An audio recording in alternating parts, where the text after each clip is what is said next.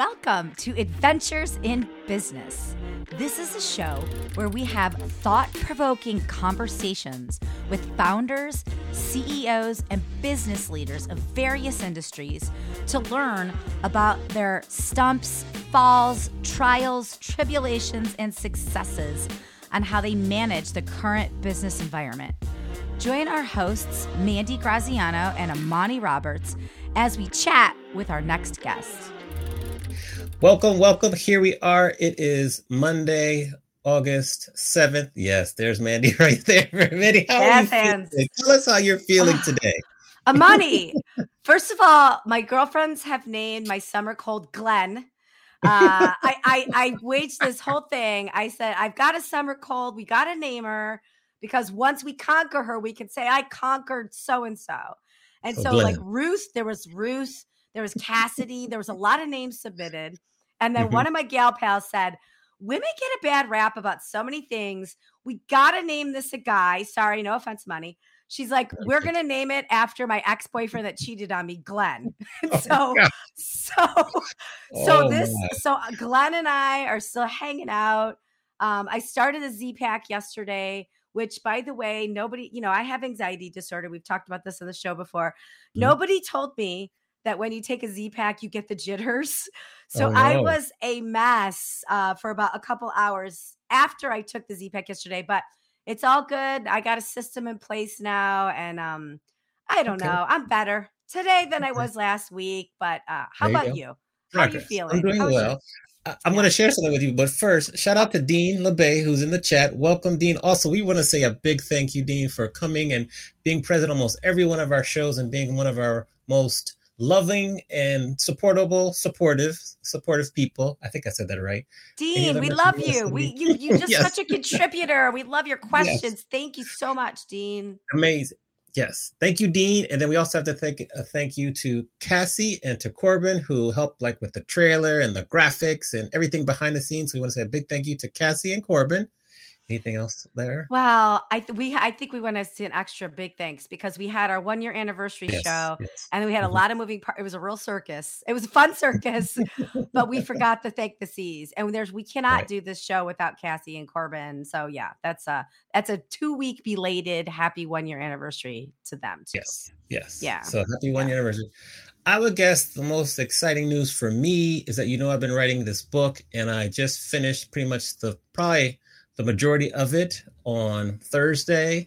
So it's a huge relief. It's a lot of work. And I had a meeting this morning and we have some really cool ideas. So we're kind of getting closer to the home stretch and I'm super excited and super happy. So that's probably the most exciting thing for the last week.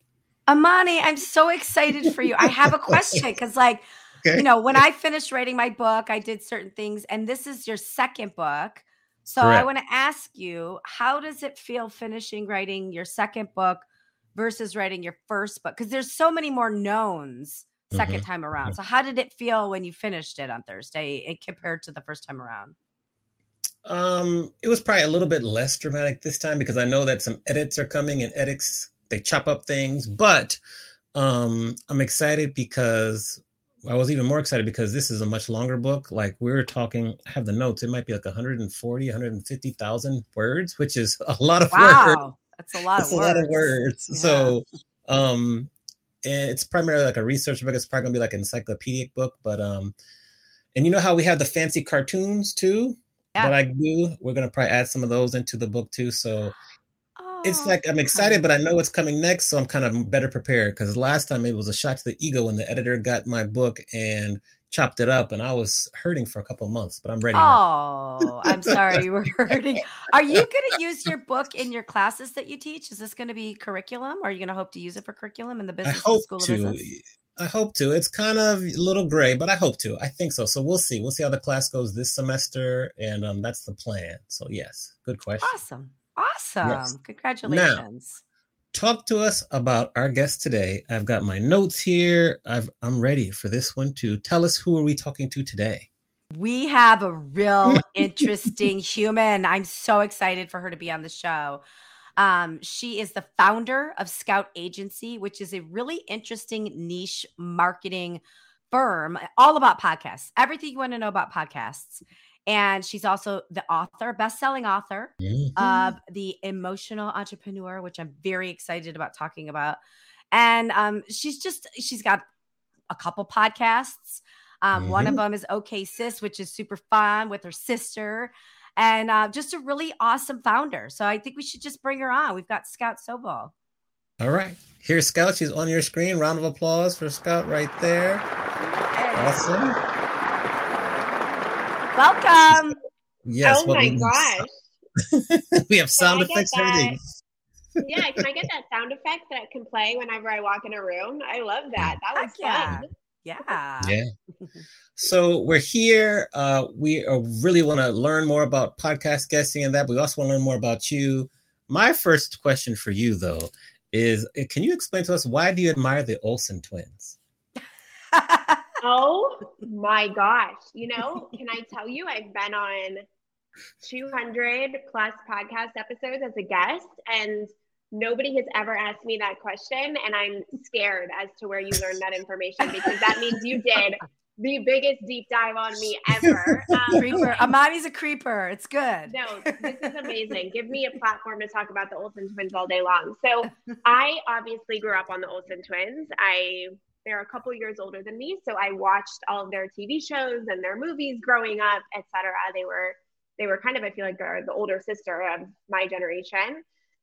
But this sounds so weird, and I don't know how I've ever been able to articulate it, but when they made the transition into fashion, it was incredibly inspiring to me. My mom raised me on fashion. It's been a love of mine that I'm not as public about. It's not part of my personal brand. But when I was really, really in the thick of things during when I was diagnosed with bipolar disorder, something that sparked beauty and creativity and inspiration for me every morning was going to Tumblr, RIP Tumblr, and seeing if there were any new photos of the Olsen twins outfits, because there was something so interesting and fresh and new and exciting about the way they put together their clothing. It was unlike anything I'd ever seen on other celebrities and public figures. And every day I would refresh wanting to see, I felt bad that they were paparazzi photos, but I wanted to see what they were wearing. And that was sort of my escape, and it was my connection to something that was beautiful in this world. Even though it was just a beautiful outfit, it sparked something in me when I really didn't feel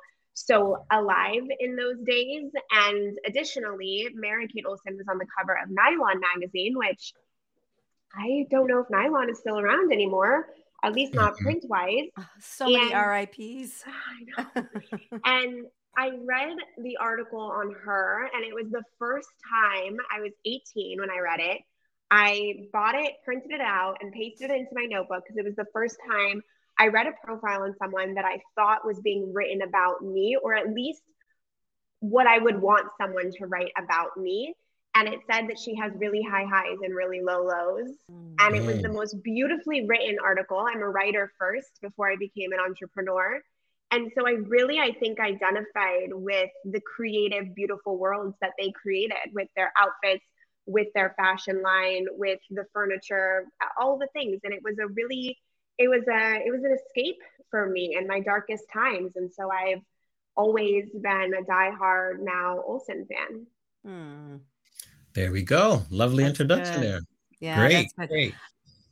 I want to dip into bipolar disorder, because on this show, when we talk with founders and CEOs, we do talk about mental wellness a lot. I've been really open about my anxiety disorder. We've had other people talk about their highs and lows, but your bipolar disorder is such a big part of your story. So, and I have family members that have bipolar disorder. I've been through the process with them, the diagnosis, the hospitalization, the life after kind of thing. And I think if you don't know anything about it, you put it in this box of, that's just not me, and that's the crazy person, or whatever that is, which isn't fair, because I've had people say that about me too with anxiety disorder. But I think normalizing it and talking about it is really important. Can you just, for the audience, just explain a quick definition of what bipolar disorder is and how that diagnosis showed up for you in your life and how it informs, who you are in your business? It's a triple, kind of three-peat kind of question. Yeah. Let me see. Remind me. I want to make sure I answer all three of those points. So my bipolar disorder, I'm type 2, which essentially means that I have mood swings, but I really typically err on the more depressive side versus the manic side. So I have more depressive episodes with hypomania mixed in. And in addition to that kind of just like baseline, I kind of alternate between hypomania and depression. I also have paranoia and psychosis, and I suffer from catatonia, which I think only a small percentage of people with bipolar disorder suffer from, which is when your nervous system gets so overwhelmed that it just shuts down and you become essentially paralyzed. So my personal symptoms run the gamut from anxiety, depression, psychosis, paranoia, and catatonia and hypomania. I was diagnosed at the age of 20. However, when you look back in childhood, there were definite moments of emotional turmoil for me as a child, but I really usually start my story at 14, which is when I had my first depressive episode. So by the time I was formally diagnosed, we have to remember, I know it doesn't sound that long ago, but it was 12 years ago. And 12 years ago, Instagram wasn't a thing. 12 years ago, podcasts weren't a thing. There was no personal brand of someone who had bipolar disorder. There was no thought leader on mental health. There was no quotes graphically mocked up to help navigate this. And so when I received the diagnosis, I thought that I was done for, crazy. My life was over. And I had no one to turn to. I really feel like I healed by being inquisitive and curious and going to the self-help aisle in Barnes & Noble and looking over to make sure no one saw me there, because it was not a cool aisle 12 years ago to walk down. So when I got diagnosed, it felt incredibly scary. I really didn't feel like I had a future. And I talk about this a lot, but I think that the narrative that was given to me by my therapist and my psychiatrist were not one of empowerment, but rather one of disempowerment. And so I really went through a difficult time in my 20s, including needing to drop out of college. I wasn't able to hold down minimum wage jobs. There was a lot of talk of me not being able to function in society. And I obviously was able to turn that around. But that narrative continued even when I did have my business. I mean, I was told that I had too severe of a case to go off medication and get pregnant naturally. And once I started realizing that the conversation was just around what I couldn't do and limiting me and other people being afraid of my own emotional landscape, that's when I realized that no one was ever going to feel safe around my bipolar disorder, and that's okay. But I had to feel safe within it. And so I've been on a very intense healing journey. Entrepreneurship, I say, saved my life. It provided me the vehicle at which I could really, really channel this energy into productivity and success. I always say that I couldn't handle the minimum wage job responsibility. I can only handle responsibility when it's all on my shoulders. So I can't get a psychiatrist note to get out of Scouts agency, right? Like if I don't show up, what happens? But I could get a psychiatrist note to get out of my shift as a hostess. So there's a lot of intersection between my mental illness and my success as an entrepreneur that I think they really worked hand in hand. And today I say that I take radical responsibility over my emotional landscape and radical responsibility over my life. I think that a lot of the narratives around mental illness is one of out of controlness. But actually there's so many things that we have in our control if we can just facilitate and channel the energy the proper way. I agree. And then just pay attention to those little pink flags, like where your illness is telling you, like, hey, we're about to have an episode, or we're not going to feel great today, or whatever that is. Because you're totally in control of all of that, and then, yeah. I say that you might not be in control whether you feel an emotion, right? Like an emotion might pop up and you might not be in a place in your healing where you can control that, but you do control how you react to that moment. That is in your control, and that's where your power lies. Yeah. Do you remember how you got through the episode when you were 14? I didn't get through it very well.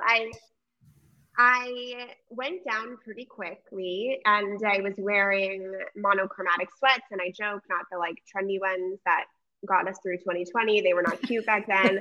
I was using forms of control to grasp at what was happening to me through food.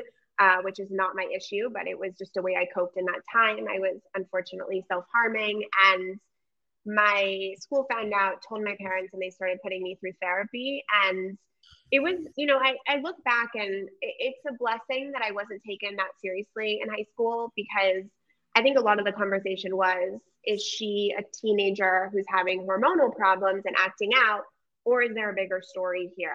And I took a 500 test answer whatever quiz, and I what's it called, was placed on the clinical to chronic depression scale. But I wasn't really put on meds. I wasn't super treated formally. I went to therapy once a month, and I'm really grateful actually for that, because I don't think that going on medication at that time in my life would have been the right thing for me. Totally. And it wasn't until I went away for college that I started losing touch with reality, thinking men were following me home, hiding under my bed, that was when my whole family was like, okay, she's not a hormonal teenager, something else is happening. And that's when it got more serious. But yeah, I mean, my friends all knew that I was the sensitive one, the one in the corner being emo all the time, and the one who didn't think she was invincible. And I would have emotional paralysis and not be able to finish my homework, or I took like a million mental health days and sat at coffee shops and read instead of went to school. I was definitely different than my friends, and everyone just like kind of knew. Mm-hmm. I love what you did with the Emotional Entrepreneur, your book, because I think it's really important for people. I mean, being an entrepreneur is difficult as it is, right? But yeah. I think what you did with it about the 25 mindsets and how to deal with that as a human, with bipolar disorder or not, I think it's good to put it in that box, because we all go through the gambit of all these different emotions as an entrepreneur. So can you just talk a little bit about your book and like the system of the book? Because I think the system is what is super valuable. The information is valuable, but that system in there is super valuable. Oh, thank you. So the concept of emotional entrepreneurship came to me when I started Scouts Agency, which I think I was 27 or 28 at the time when I started my business. And I had failed a couple businesses before, but this was really the first one where I was reaching some financial success within the business. And the whole year I was so anxious. I couldn't sleep. I couldn't eat. I was crying all the time. It was so uncomfortable. And I'm sitting here and I'm like, wait a minute, I've been in therapy for like 15 years. I've been working on my mental health forever. I've been 5150. I've been on every psych med under the sun. I've had really gnarly mental health issues. Why am I having such a difficult time with this? And I recognize that our businesses are really a mirror, and they really highlight your personal development and emotional weaknesses. And they ask you to work on it right now, because if you don't work on it right now, your business will swallow you whole. So I'm a people pleaser. And I remember going up to my apartment at the time, and I saw there was like a mirror next to the elevators. And I wasn't exactly a spiritual person at that time. I'm a much more spiritual person today. And I looked in the mirror and I just started laughing. And I was like, okay, God, I see you. I'm the biggest people pleaser in the world. And you had me start a business where I have clients. Like, that is a recipe for disaster for someone who's codependent and a people pleaser. And I was like, okay, for once and for all, I have to deal with this if I want my business to succeed.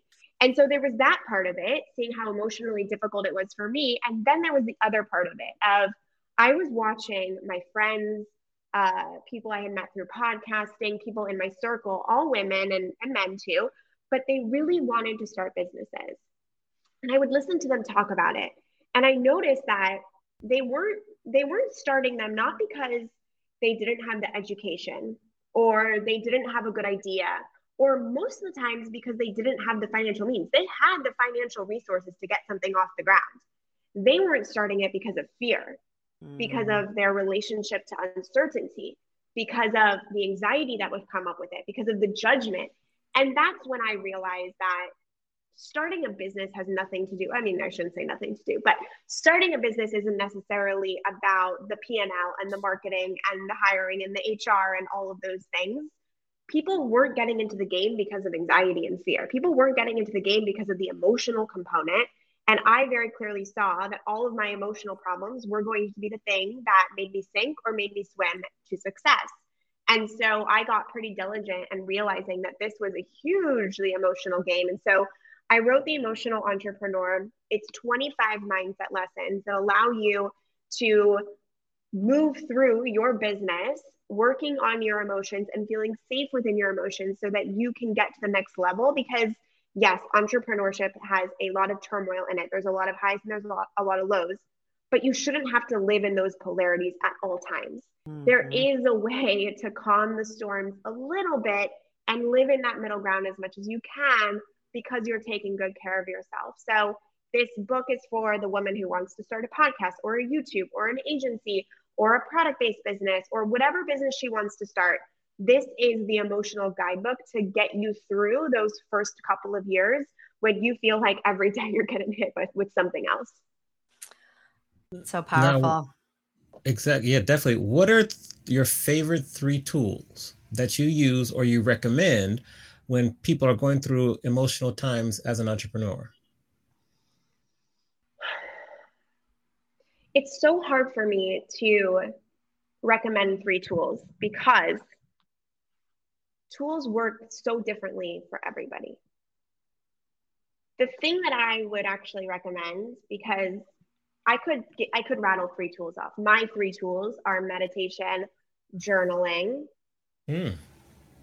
Meditation, journaling are my main 2, and a lot of mindset work. So monitoring my thoughts all day long, and every time a limiting one comes up or something that's not very nice, I challenge it. Is it true? And then I flip it and create a more expansive belief around it. Those are my 3 main tools that keep me on track. But those 3 tools aren't going to be the tools that work for everybody. So, and that's why I find a lot of personal development or healing for mental health work so difficult to prescribe. You know, I think it's so different from, let's say, Alcoholics Anonymous, right? Where they have a 12-step program. It's a little bit more subjective. So I always say, get really curious about the different tools. There's gratitude, there's journaling. I mean, there's a million, right? We all know them. There's embodiment, there's getting acupuncture, there's therapy, there's coaching, there's sleeping right, there's eating right, it's everything, right? And try them on and see which one works for you and be really curious. It took me years and years and years to find my core things. And now I'm so great at knowing, okay, what do I need right now? Do I need my tools or do I just need to go to bed early tonight? Do I need to meditate or do I need to eat a healthy dinner? Do I need to, pray or do I need to dance to a song? What is it that I need internally? What is my mindset telling me? But to get to that point where you can do a quick scan and know exactly what tool you need to do takes so long. So give yourself the grace. It took me 10 years to get to this point where I feel safe in my emotions and I can navigate storms within 3 days versus 3 months. But get really curious because I know if you're listening, you've heard of 3 tools. You've heard of it. And so it's not about what are the 3 tools. It's about, are you going to get curious enough to actually try them on and to give yourself the time to allow them to come to fruition so you can see the impact they've had over your life. And then once you know what works for you, do you have the courage to actually pause, ask yourself what you need in that moment, and then implement it? Nice. I love the 3 tools. The 3 tools, it's like not the tools. It's what are your tools. That's awesome. Great. Yeah. Shout out Todd. Welcome in, Todd, the co-founder of LifeSpace. So glad you're here with us. Welcome Todd. to the business. I have a follow-up question, Mandy, but I want to ask about journaling and journal prompts. Do you have your favorite journal prompts that you really think are most effective? Because I think you do too, Mandy, participate in journaling. And I'm always looking for some very impactful journal prompts. So I journal every single morning. I have probably about 15 black moleskin journals that I've had since I was 14. I fill about 1 a year. And they've run the gamut over the years of what I do, but I have a 9-month-old, so I don't always, there we go. Yay. I have a 9-month-old, so I don't always get to it first thing in the morning anymore, but pre-baby, it would be the first thing I do. I walk upstairs, I pour myself a cup of coffee, I sit down while I'm waking up and I just go subconscious, whatever comes to mind, I rattle it off. So I've never been a journal prompt person. However, there is one prompt that I do love utilizing, and that is soul journaling. And I use it to access my soul, or I use it to access my future self. So what you do is you ask your soul or your future self a question. Like I was going through a really hard time a couple months ago, and I called upon my future self and I said, what do I need to know right now? Like, what am I not seeing? And I just allowed her to speak to me. She spoke to me and I just journaled what she would say to me. And she said things like, I promise you that this works out from where I'm sitting here. We're doing this. We just did that last year. And I need you to continue because this version of me needs you to be where you are right now. And it just allows you to access a higher wisdom and allows you to take yourself out of the day-to-day minutia. I think especially when we're in turmoil or when we're in crisis, especially around our business, because it's so tied to our survival, it's hard to see the bigger picture. So soul journaling or future highest self journaling is my favorite prompt. Ooh, Amani, what's your prompt? What's your journal prompt? I have so many prompts. I'm trying to think of. I like to write letters, actually. So it's very similar to what you described. Maybe write a letter to myself 6 months from now or a year from now. Or if there's a particular incident that happened or a person that made you upset, maybe you write a letter from their perspective to you. Just different things like that. But I think letters are very, very powerful. So that's kind of one of my favorites. How about you, Mandy? I like to ask, what's my superpower today? That's because every day is different, right? Some days you feel awesome, and other day, like today, I feel sick. I'm like, my superpower is not my health today. Like, yes. But I do like to. That's my. I don't know if that's a journal prompt, but it's a question I like to ask in the morning. Hello to Cherry G and Steve watching us also. Welcome in. Okay, over to you, Mandy. Well, I think we got to get to it. Let's get to the podcasting because this is, an important topic. It's a huge medium and you've built your whole business around it. So can you just share what Scout Agency is and how you started it? And then Amani and I are probably going to fly a whole bunch of questions to you about podcasting. Yes. So I started Scout Agency 4.5 years ago because 5 years ago this month, I started a podcast, Okay Sis, with my sister. And when I started it, I fell in love with the medium because I was having conversations with people, women I never thought I'd have access to, women that I definitely could not DM and say, can I pick your brain over coffee? Because they would say no. But when I asked them to be a guest on my podcast, they said yes. And I was having these conversations where our phones were away. We were really zoned in and we were having a purposeful, concentrated, vulnerable, impactful conversation for an hour. And I felt my sister and I going so deep with our guests so quickly that it formed these incredible relationships and these incredible conversations. And in a world where social media and digital media is fast and fleeting, I felt like I had found my footing in something that had such depth. So I fell in love with it for selfish reasons. It was giving me the network of a freaking lifetime. I mean, I always say my sister and I were two Jewish sisters that we weren't like really heading so many places. Like we were just kind of like figuring it out in our 20s. And suddenly we're interviewing women from Bachelor Nation, best-selling authors, top entrepreneurs. And it put us into the room like that. It was crazy. We couldn't believe what was happening. So on a personal level, I was like podcasting all day long. This is the best. But then what I would see happen was when we would publish these episodes with our guests, I would watch our community, follow our guests online, buy their book, buy their product, listen to their podcast, become clients of theirs, whatever it was they were offering or working on in the world. And that's when I realized that being a guest on a podcast was a form of PR. And not only was it a form of PR, it was one that had such depth because people were following these people or buying their product because they emotionally resonated with them as human beings, not because they read an article and heard it from a journalistic perspective or because they read a caption that was edited or they saw a photo that was face-tuned, right? It was straight from the mouth, authentic. And they were speaking like they were only in the room with two people because they were only in the room with two people. And so I was like, wow, I think women need to be a guest on podcasts. And then my sister and I went on podcasts. We saw our podcast grow because of it.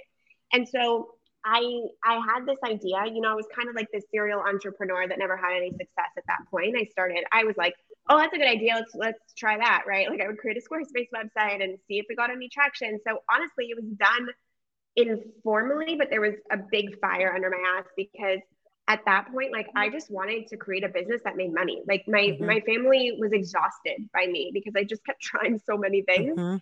And something about the podcast tour idea just really resonated with me because I was doing it in my own life. I was seeing this happen and no one was talking about this strategy. So I created an Excel spreadsheet of 1,000 women. I actually started with podcasters because that was the space I came from. So I felt like there was that connection there.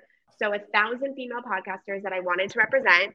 I emailed all of them with a media kit, and in 24 hours, Gmail blocked my email because they said I was spamming. So I opened up a second email to keep going. And then I had 2 emails for a year, and that was a total shit show. And very quickly, I garnered up a roster of 10 clients. I quit my day job in 3 months. I'm a little masochistic, and I am very comfortable taking risks. And fast forward to today, we've really been able to pioneer and pave the way of what a successful podcast tour looks like. Now it is a ubiquitous strategy, and we're really leading the forefront of what that looks like. So we've booked our clients on over 3,000 podcast episodes. We have booked our clients on some of the top podcasts. We have had the honor and the privilege of representing incredible women, Mandy included. And it's been an insane journey to see that we now have a complete system. We have a database of thousands of podcasts that we pull from. We've helped our clients launch best-selling books, grow Instagram followers, gain clients, connect with celebrity hosts, the networking component of the whole thing, grow their thought leadership, build out their personal brand. And it's been crazy. It's been like, honestly, when I think about it, I'm like, what happened? How did this happen? So that's what I do. Yeah. But I think the timing was perfect because people were just starting to listen and you just capitalized and rocked it. And the niche was because there's so many agencies out there that are PR firms or marketing firms or podcast, but specifically getting people on podcasts is difficult to do. And you just focus just on that, which I think is really, really important. I have a question about what makes a good podcast guest. So there are a bunch of people that are listening to this and they have a thought, they have an idea, and they want to be guests on podcasts. And obviously Amani and I know what we think makes a good guest because we've been doing this a little bit too. But on your end, when you're pitching podcasts, what are some of those buzzwords that you're using, or what do you think makes a really good and compelling podcast host or podcast guest? Well, when I started this business, it really is looking back like an amalgamation of all my experiences. So I studied English literature and journalism in college, and writing profiles was my favorite. That's why I fell in love back to the Mary-Kate Olsen profile. That was the thing that made me want to write profiles. So when I was writing pitches, and because I'm a college dropout and I've never actually had a real job. I worked for my mom for like a year.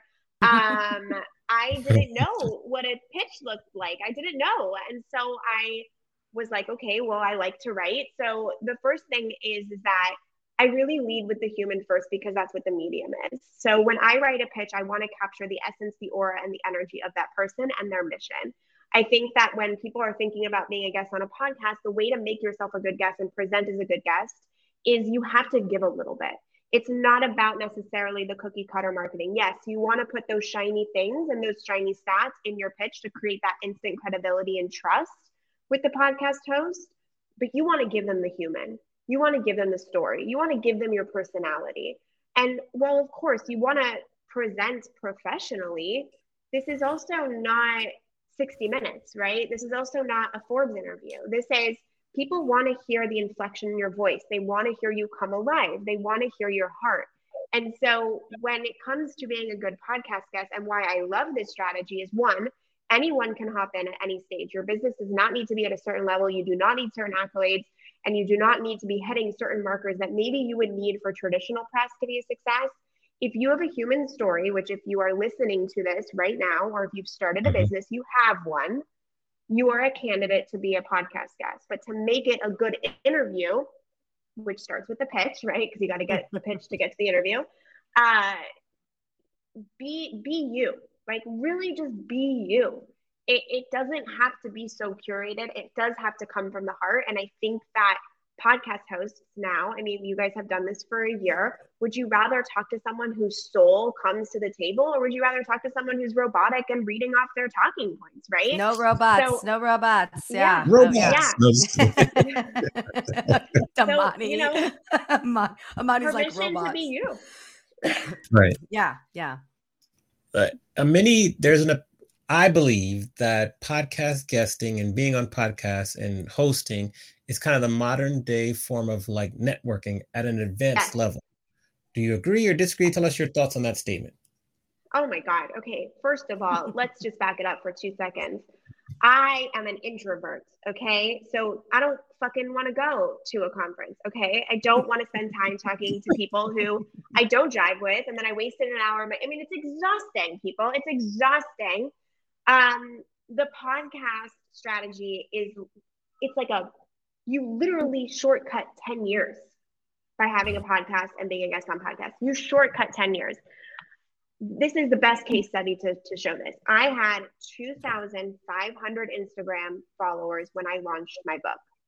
Because of podcasting for a couple of years at that point, staying in contact with the guests, creating a relationship with them. They were top reality TV stars, best-selling authors, women running the best CPG brands that were in Sephora, etc. And then, because I've been a guest on so many podcasts, keeping up with those hosts, etc., I'm really, really cultivating that network. When my book went live, the week of book launch, over 8 million followers posted about me total. Wow. And my book hit number 11 on Amazon for women in business. That did not come from my followers. That came from my network.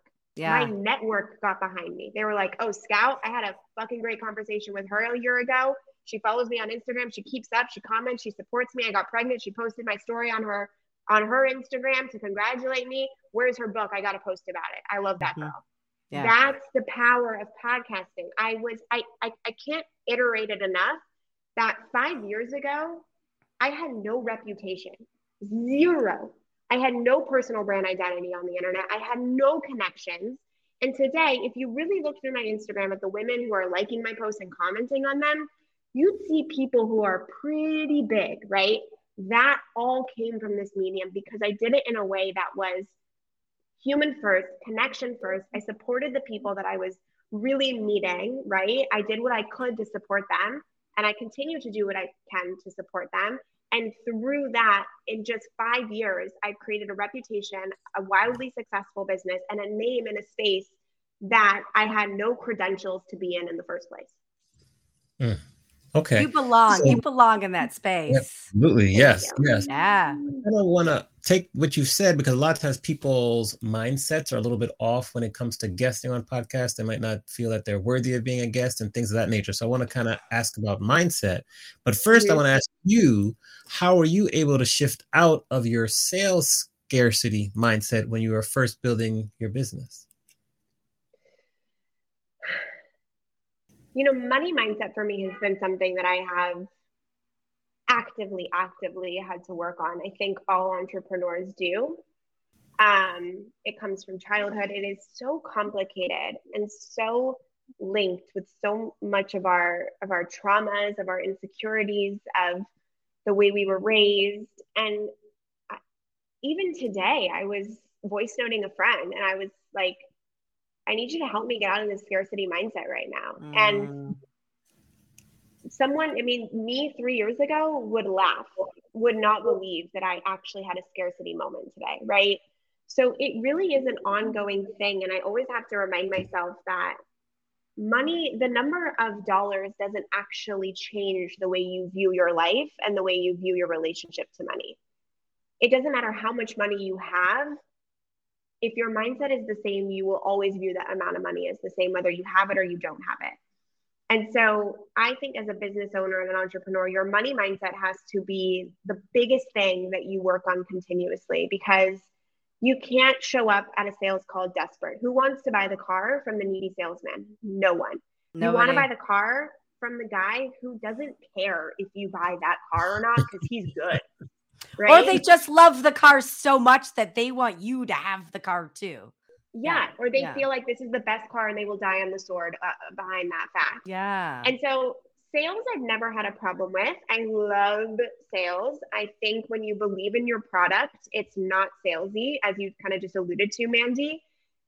I've never had to overcome the limiting belief that sales is whatever, all the limiting, gross or whatever you want to call sales. I never thought that, because I really believed in what I was doing, and I believed in the mission, and I was serving, and I was working for people is what I was doing. I think I also am very unapologetic about, I love money. I love making money. I think more women need to stand up and say that. Yeah. But yeah, no, I work on my scarcity mindset all the time, because we have to remember that our businesses are, for me, very specifically, I can't speak for everybody, but my business is so linked to my survival because I have a mental illness that will flare up if I'm not in alignment. And so anytime I feel like my business is threatened, I feel like my fulfillment, my alignment, my dreams, my security, my mental health is threatened. And so I have to constantly remind myself that I'm safe, that I can get through these moments. But you will hear entrepreneurs at every level of the game, whether they're making $5,000 a month, $10,000 a month, $50,000 a month, six-figure months, multiple seven-figure years. It is a muscle that you have to continuously work at, because every time you graduate to the new level, the same stories come up as when you had $5 in your bank account. That's right. So it doesn't have anything to do with the number, has everything to do with where you're at and the next level that you're about to hit. Yes. Mandy, I'm going to come to you, but I have a follow-up. Go for it. Go. Take the reins. I'm riding the money wave. Go for it. Yeah. I want you to explain. I really love your perspective on when you have a piece of business and it might not be a match, but it's offering you good money. How do you mentally process the fact that I might need to turn this down to make space for something else that might come in the future, but you don't see it yet?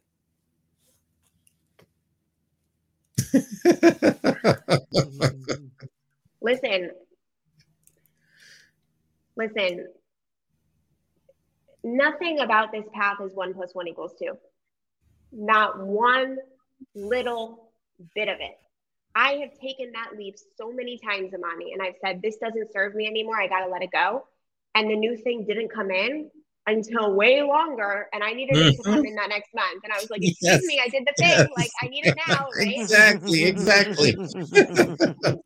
But even though that gave me a lot of turmoil, I do believe in trusting a larger process. I do believe that business shows you are less in control than you think you are. And that's a humbling and beautiful thing to really fall into. I also believe that if you have a client, or if you have a vendor, or if you have a business relationship that is sucking the soul out of you and taking up so much time, it will not give you the room to call in the thing that is aligned. Now, if you let go of that relationship and that partnership and that contract, does that mean that the next month the aligned version is coming in? Not necessarily. That's a risk that you take. But we did not start businesses to not take risks. That doesn't mean that it doesn't hurt like hell. It doesn't mean that we've all been in positions where we don't know how we're going to get out of it.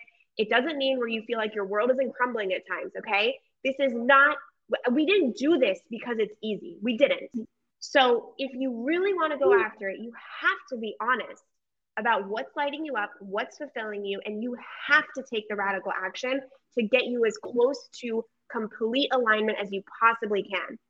And I'm not saying it's easy. I'm not saying it doesn't suck. And I'm not saying just because you take those actions, you get the rewards the next month. I'm still waiting for mine right now from the last time I did that, right?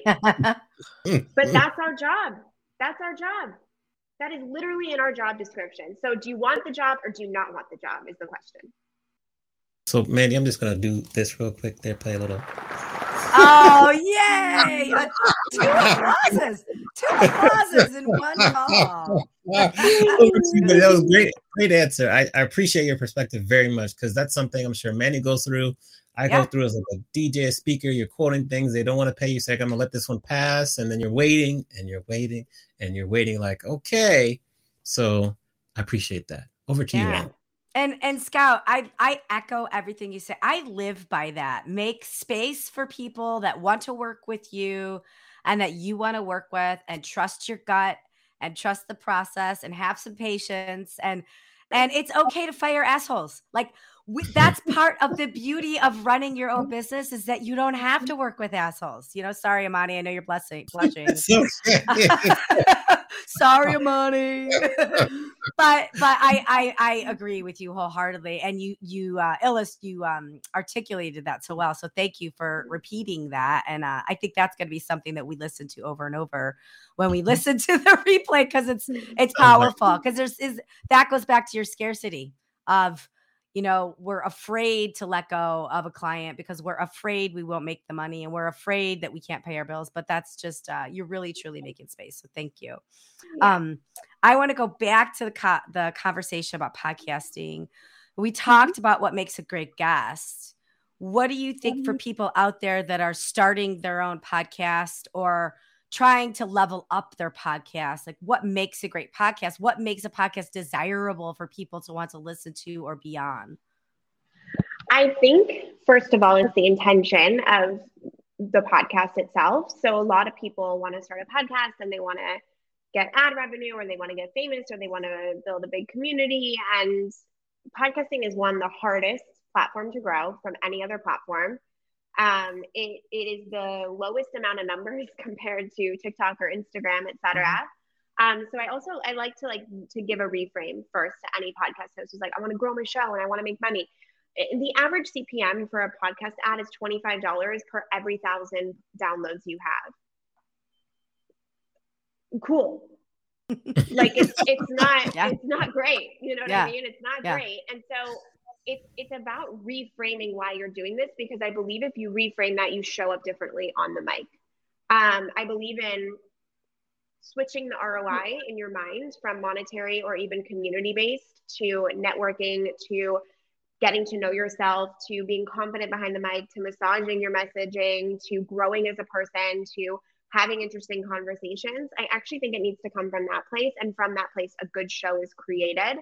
I always like to say there's something that I think people need to start talking about, which is social currency, right? 10,000 TikTok followers is not as impactful as 10,000 Instagram followers.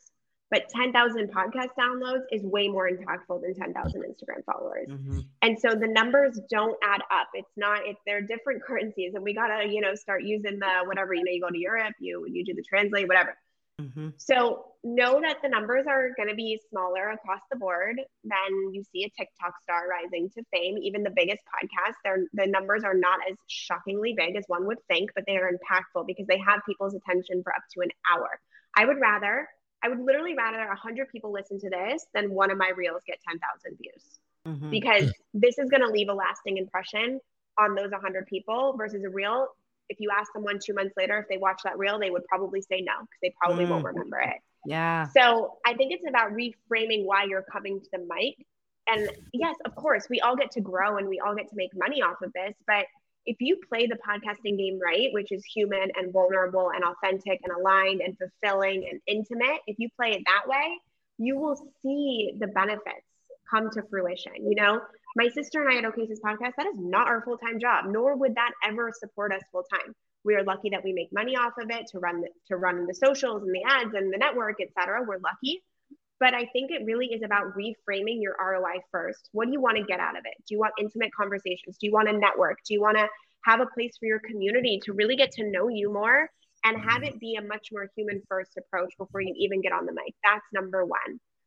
Number two, the more you can show up in your authentic space with, you're going to be awkward sometimes. It's going to mix and match a little bit.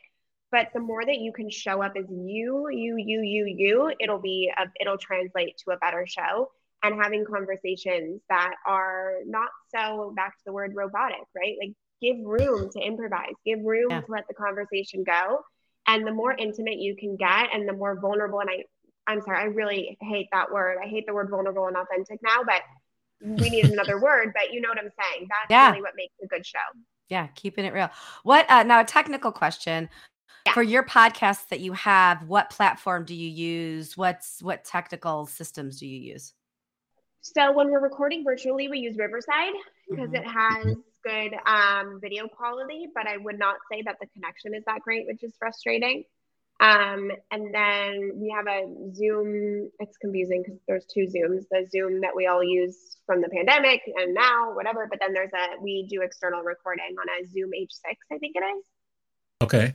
Oh yeah. I have one of those right here. Also, yes. Yeah, the little ones. Also, I will say, don't let the tech scare you. Yeah. Right. I mean, my sister and I have recorded podcasts in the park on our stuff. Like, who cares? No one cares. The audio experience is not that bad. We have very good technology. Like, don't let the tech scare you. Sometimes I've literally recorded driving one time because I was like, oh, I need to get a podcast episode in today, and I'm driving home from LA.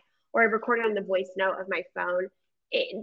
it's okay. Like, just start and get the good conversation going, as long as there's not fire trucks or static or really, really obnoxious things in the background. Let the tech get better and better as you go on, but just jump in.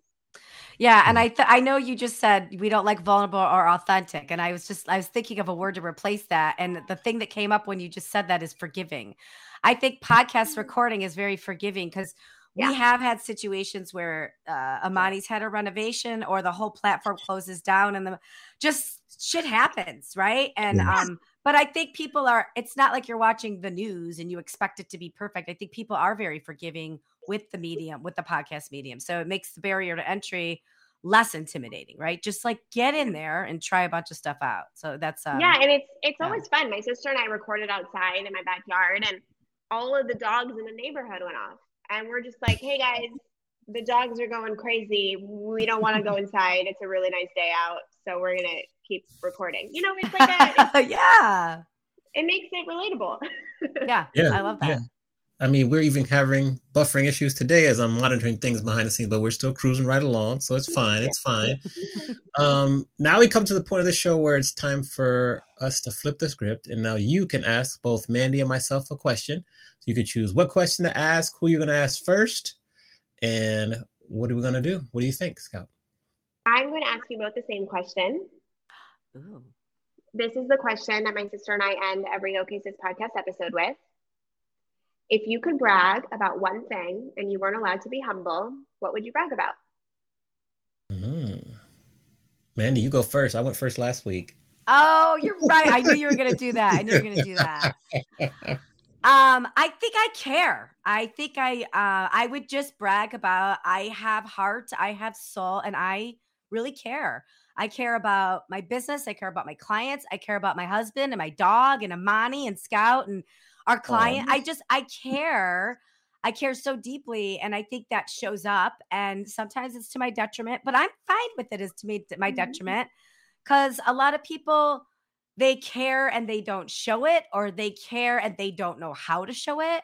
And I think I care and I execute on that caring. And I'm really proud of that. That's a good question. Oh, that's beautiful. Yeah. Okay. Mine's gonna be a little bit more tangible. Amani's like, I'm not doing this touchy-feely thing, Mandy. Get me out of here. Get me out of here. This big trophy in the room and everything. No, just kidding. I would say just the ability that I had to completely change careers, like, in my 30s or whatever, went from being like full-time executive, very nicely paid executive with Marriott, to being like a full-time DJ and pursuing a creative life. And being successful. Not that there haven't been some ups and downs, and there will continue to be some ups and downs, but I think that's probably one of the main things that I'm most proud of, and I would love to brag about. That's amazing. That takes a lot of courage to make such a steep pivot. That's really awesome. Yeah. Thank you.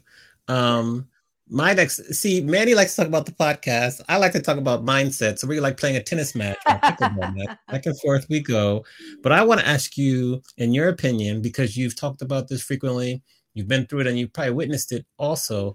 Why do you feel that self-doubt holds so many people back? This is one that if I could have a magic wand and remove things from people, this is the one that it would be. I talk to so many female entrepreneurs. I take all the sales calls for Scout's agency. I talk to everyone from women who are just starting, to women who have 1 million followers, to women who make, a 5-figure salary, to women who make multiple 7 figures, to women who have top charting businesses, to women who just quit their day job and they don't know what they're doing. Like, I talk to women at every stage of the game with every sort of, let's just say, tangible metric of success possible, right? And the amount of times I hear from any person, whether they are Forbes 30 under 30 and have a 7-figure business, or they just started and they don't know if their story has value, they always ask me, well, would a podcast host want to have me on? Like, what would I talk about? And so I have just labeled this as a part of the human experience that some of us struggle more than others. And if the girl who runs the 8-figure business is saying it, and the girl who just quit her day job is saying it, it's just part of the barrier to entry. It's just almost like sometimes For me, it's fear. Like, I just get scared. I'm like, oh, there's my friend. I'm about to pay the ticket to walk into the stadium. And so if we can reframe that, if you suffer from self-doubt, one, know that every single person has it. I mean, I could tell you names and it'll shock you, right? Every single person has it. So if they have it, it doesn't actually mean anything about you and your value. It just means that that's the indication that you're about to step onto your next level. You're standing on an edge of your comfort zone and you're about to play a little bit of a bigger game.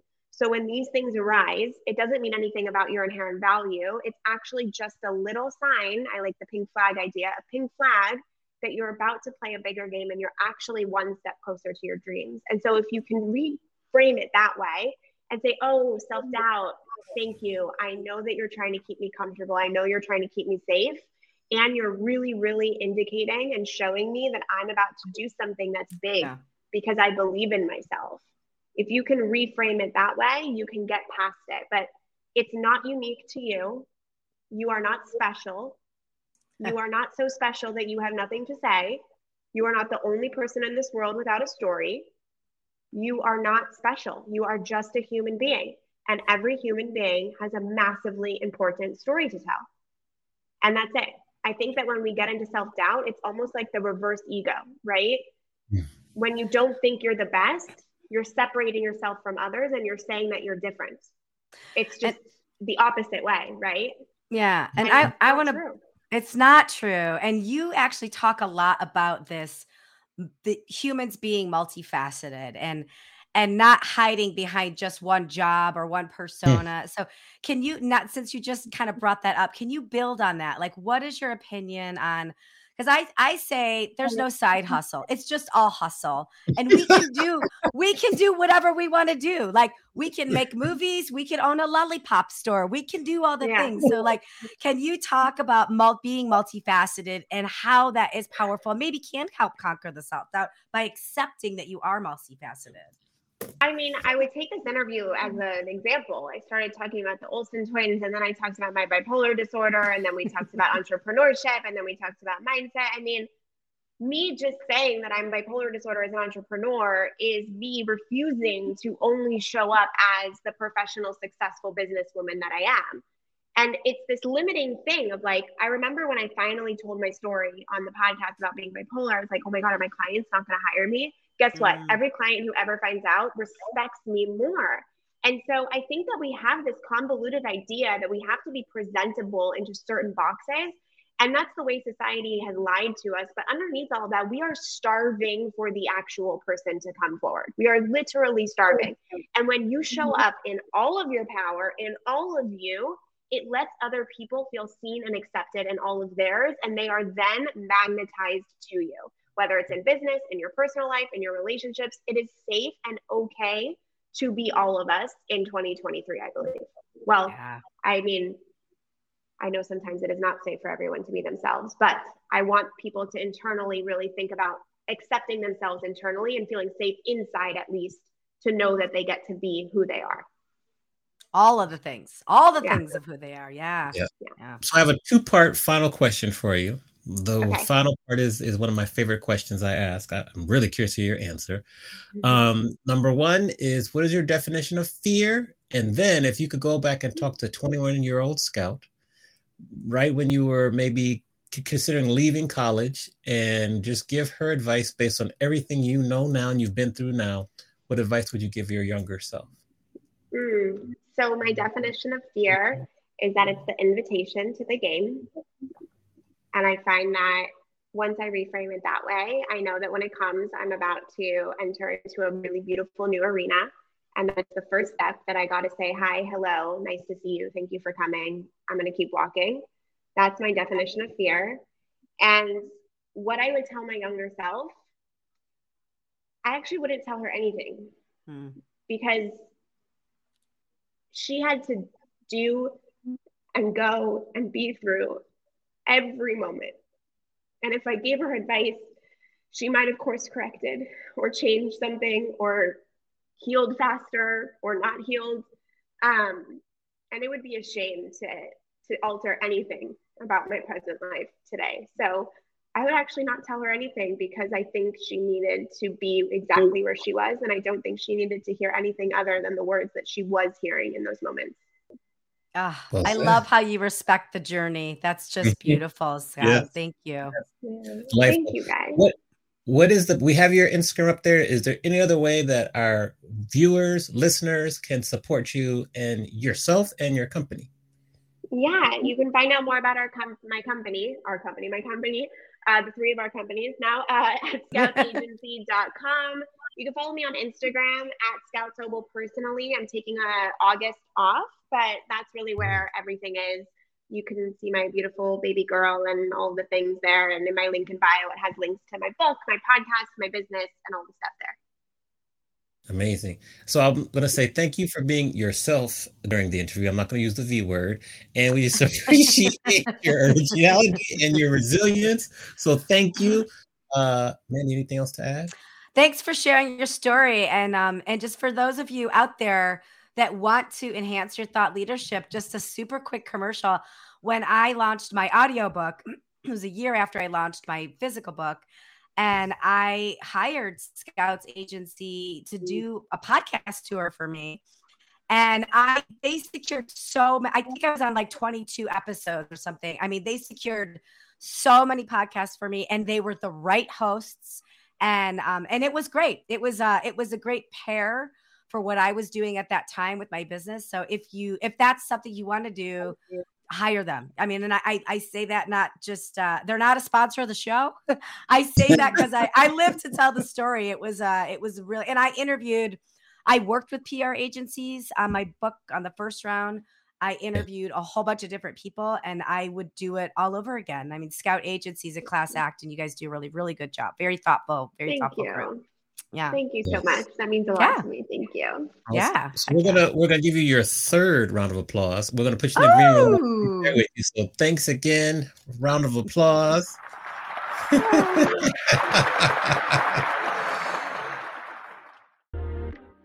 Thank you for tuning in to Adventures in Business. Don't forget to rate and review our podcast on the platform that you're currently listening it on. And don't forget to share it with your friends and anybody that might be as much of the business nerds as Amani and I are. See you next time for another captivating interview.